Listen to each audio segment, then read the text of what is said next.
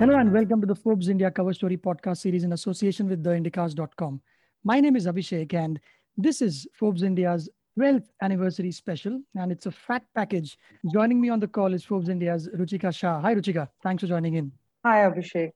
I suspect every year during this time you must be in the offices, different offices in Forbes India cutting a cake. Do you have any virtual ceremony planned this time around? Oh, I think thanks for the reminder. I will have to probably, I think we Oh, can probably put something together. yes, things have indeed changed. And talking about that, talk us through the theme of this package. And is it any different from previous editions? What was the thought behind it? Abhishek, so, we are at the cusp of change. The COVID-19 pandemic has changed everything, how we live, how we eat, we keep ourselves safe, how we keep ourselves entertained and interact with other people, the world around us. It has also changed how business is done, and how countries or even states liaison with each other, or collaborate or not collaborate with each other. For millions, it has also meant losing livelihoods, even a basic meal, and access to healthcare in the middle of a pandemic. The package is focused around change, how things are evolving. And the thing about change is that it humbles you. In the last 1 year, Forbes India team has interacted with over 100 CEOs and C suite executives to understand how they are looking at the pandemic, how they are planning or rejigging their businesses. It was probably the first time that we heard over 100 CEOs or C suite executives say that there is no plan, that they have no idea how things are going to pan out. And everybody's taking it one day at a time. This entire package is about the future. We got experts to write on different sectors of the economy and different aspects that affect our life. Now, it may seem trivial or even impossible to imagine a future given where we are right now. We are in the eye of the COVID storm, but we believe that people are inherently resilient and imagination is meant to run wild, even if it is only to find hope. So that is our hope, that with these essays, we can probably give a peek through the looking glass of how things may pan out. To give a sample of some of these essays, let's start with healthcare. The one sector which is under spotlight given the situation around us. Mr. Viren Shetty is whom you have contacted to have that essay written for you. He is the executive director and group COO of Narayana Health. Where does he see healthcare in India headed towards? And he talks about bunch of things, including preventive medicine, where how should one focus on reducing chances of the disease itself instead of treating or having to be in a situation to treat it. So there are a bunch of things in that. But what do you see as a central theme from that essay? Yeah, I think you actually hit the mark perfectly. So Viren Shetty's essay is one of my favorites too. He takes a very realistic view into healthcare. One, he says that we will beat the virus one day. He also is looking at the scenario of what if that does not happen? What if COVID is here to stay and we have to evolve our life and essentially healthcare around a virus? So he says while technology will change how healthcare is done, how it is delivered, science and technology has improved medicines. We've had a COVID-19 vaccine in record time. We have new medicines. We have a semblance of treatment for the virus. And that is all because of technology and science and technology, the progress we've made there. But what has happened is that it has also increased the cost of healthcare, thereby limiting the number of people who can access it. So while he says technology and everything is great and it is going to change how healthcare is done and delivered, you also need to focus on making sure that millions of people do not get left out. So that is where he also talks about preventative healthcare, holistic healthcare, especially for people who cannot afford it too, you know. He also compares India with other European countries where you may have the tools. They may be similar in the hospitals, but as a doctor to patient ratio, everything then, comes into picture. Yeah, India's doctor patient ratio or healthcare professional to patient ratio has been abysmally low compared to other countries. And he also says that, as in European and Western countries, he predicts that a lot of healthcare workers may take an early retirement or may seek other jobs because of the trauma of the pandemic, because of as a side effect of the pandemic. India may see a larger brain drain, in terms of doctors and nurses trying to find opportunities abroad. So that is another thing that we need to keep in mind when you set the healthcare budget, or set the future of how the sector will evolve. These are some consequences that nobody would have imagined. As you said, none of these CXOs had, or they confessed that they did not have a plan, much like most other industries. Another sector Right. that we can segue into is on the other end of the spectrum, you have the entertainment industry, about which Right. there is an essay. And we all know we've not been going to malls or theaters. There has been a significant drop in revenues to the tune of some 7,000 odd crore rupees theatrical releases in 2020 as compared to the previous year. Distributors, producers are scampering to find new revenue models. So all of this, has it changed established practices? How does the entertainment, what's the future hold for the entertainment industry as such? Yeah, so for entertainment, we had Siddharth Roy Kapoor write the essay, and he does talk about how essentially the pandemic has destroyed the entertainment space, or at least live entertainment and watching movies in theaters and cinemas in multiplexes.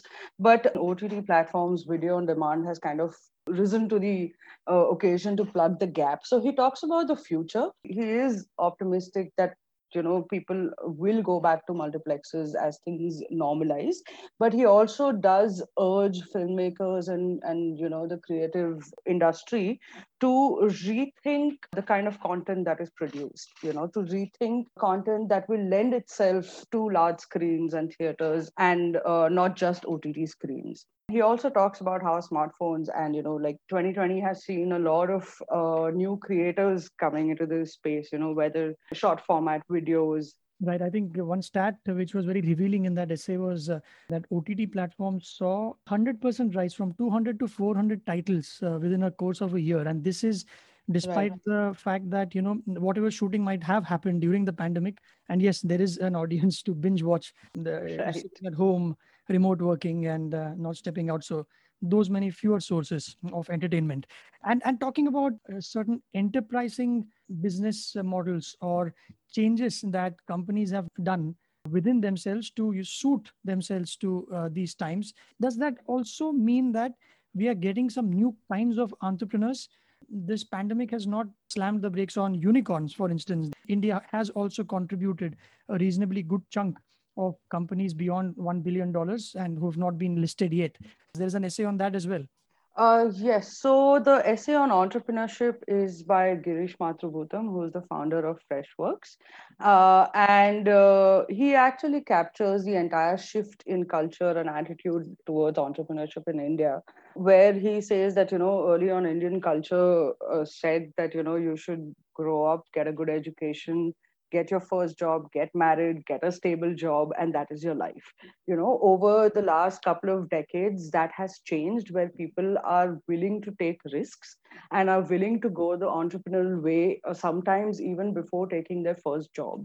And even today, you see that young people who are graduating, they probably want to set up their own business, and they are confident enough to go for it. In 2021 already, there are about a dozen unicorns already from India. That's more than all of 2020. So coupled with a cultural shift, there is also, there's more acceptance of entrepreneurship as a career. There are more funding opportunities. Investors are not shying away from investing in risky businesses as long as they see that there is a viable business model. So he talks about all of that, what is driving the change, where we are right now, even the global trends that are influencing the startup world in India. And then he goes on to, essentially give an entrepreneurship 101 of how to get things right. Moving along, you also have an article by Gitanjali Rao, that famous 15-year-old inventor who, among other things, had developed a tool for early diagnosis of prescription opioid addiction. And she also figured out a way to measure lead content in water, and that gave her international headlines. And what is her view of innovation, whether it's in IT, non-IT, in science? She is our youngest essayist. She's 15-year-old, an aspiring scientist and an innovator. And she has a very interesting view where, she says that all innovation is good, but, it's only as good as the real life solutions it can deliver. innovating for the sake of innovating is not good enough, but you have to bring it to, the desired solution so that it can solve real life problems. She also says that in the future, we are going to see that it's not just going to be the experts and the professionals who will be innovating in their labs, but especially youth. There will be young people who will step up and, be a part of the innovation wave that we'll see. She goes on to talk about, how and why the youth need to be empowered for that. And the age still baffles me. I mean, as a 15-year-old, and the kinds of Yeah. things that have been achieved.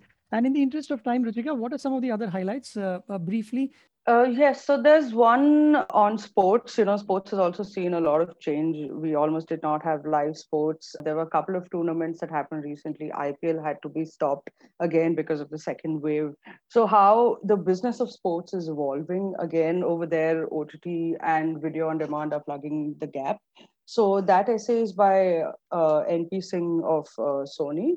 And interestingly, I'm sorry to interrupt you, but it's what I found funny initially, but now has become stable, is during these football matches, the English Premier League, etc. They artificially induce, or even the IPL, the sound at the stadiums by, and there is a Yeah. human being sitting there watching when the ball is too close to the penalty area, whether there is going to be a kick, and often he gets it wrong as well, whoever that person is. So if you're home and away, depending on which team you are playing and which venue, they will try and regurgitate the older content by Right.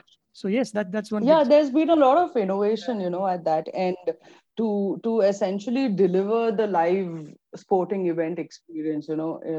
It's debatable on how much can you effectively do that, but there have been a lot of efforts to bring that experience forward. So apart from that, there's a very interesting essay from L&T. Yes, Subramanian. Yes, yes. That is a part of the sustainable living topic where he essentially paints a picture. He starts the essay by painting a beautiful picture, which may seem right out of a science fiction novel, but the reality is that it's no longer a fantasy scenario.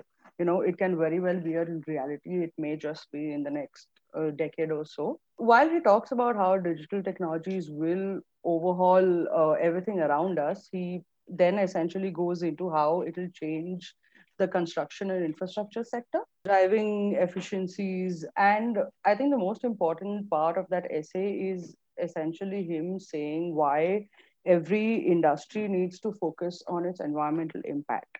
Like in 2020, the pandemic wasn't the only catastrophe that we dealt with. There were multiple climate events that happened around the world. He's essentially talking about why the focus on environment can no longer be on the back burner. So that's a really interesting read coming from somebody from the industrial sector. Apart from that, I'll quickly go through three important parts. There's one on inequality. We've tackled jobs. We've tackled how women were disproportionately impacted during COVID, and how things will shape in the future, or how they should shape to make sure that they are not left behind. Same with underprivileged people. And also there's an interesting essay on philanthropy, essentially how CSR and philanthropy are changing during the pandemic. As a lot of money goes into healthcare, what happens to the other causes? So yes, all in all, there are 19 essays on 12 different topics for the 12th anniversary of Forbes India. Lovely. Thank you very much, Ruchika, for your time and for summarizing this in time, well in time. Thank you so much. Thanks. Thanks. And all you listeners, you know where to find this podcast on ForbesIndia.com, on iTunes, Spotify, Stitcher, and whichever podcasting app that you use to consume your content. And to have someone call you for a Forbes India subscription, message Forbes to 51818. And also look for other podcasts from Forbes India. There's one called Teenpreneur, an interview series with young entrepreneurs. And we also have From the Bookshelf of Forbes India, conversations about business, economics, and books.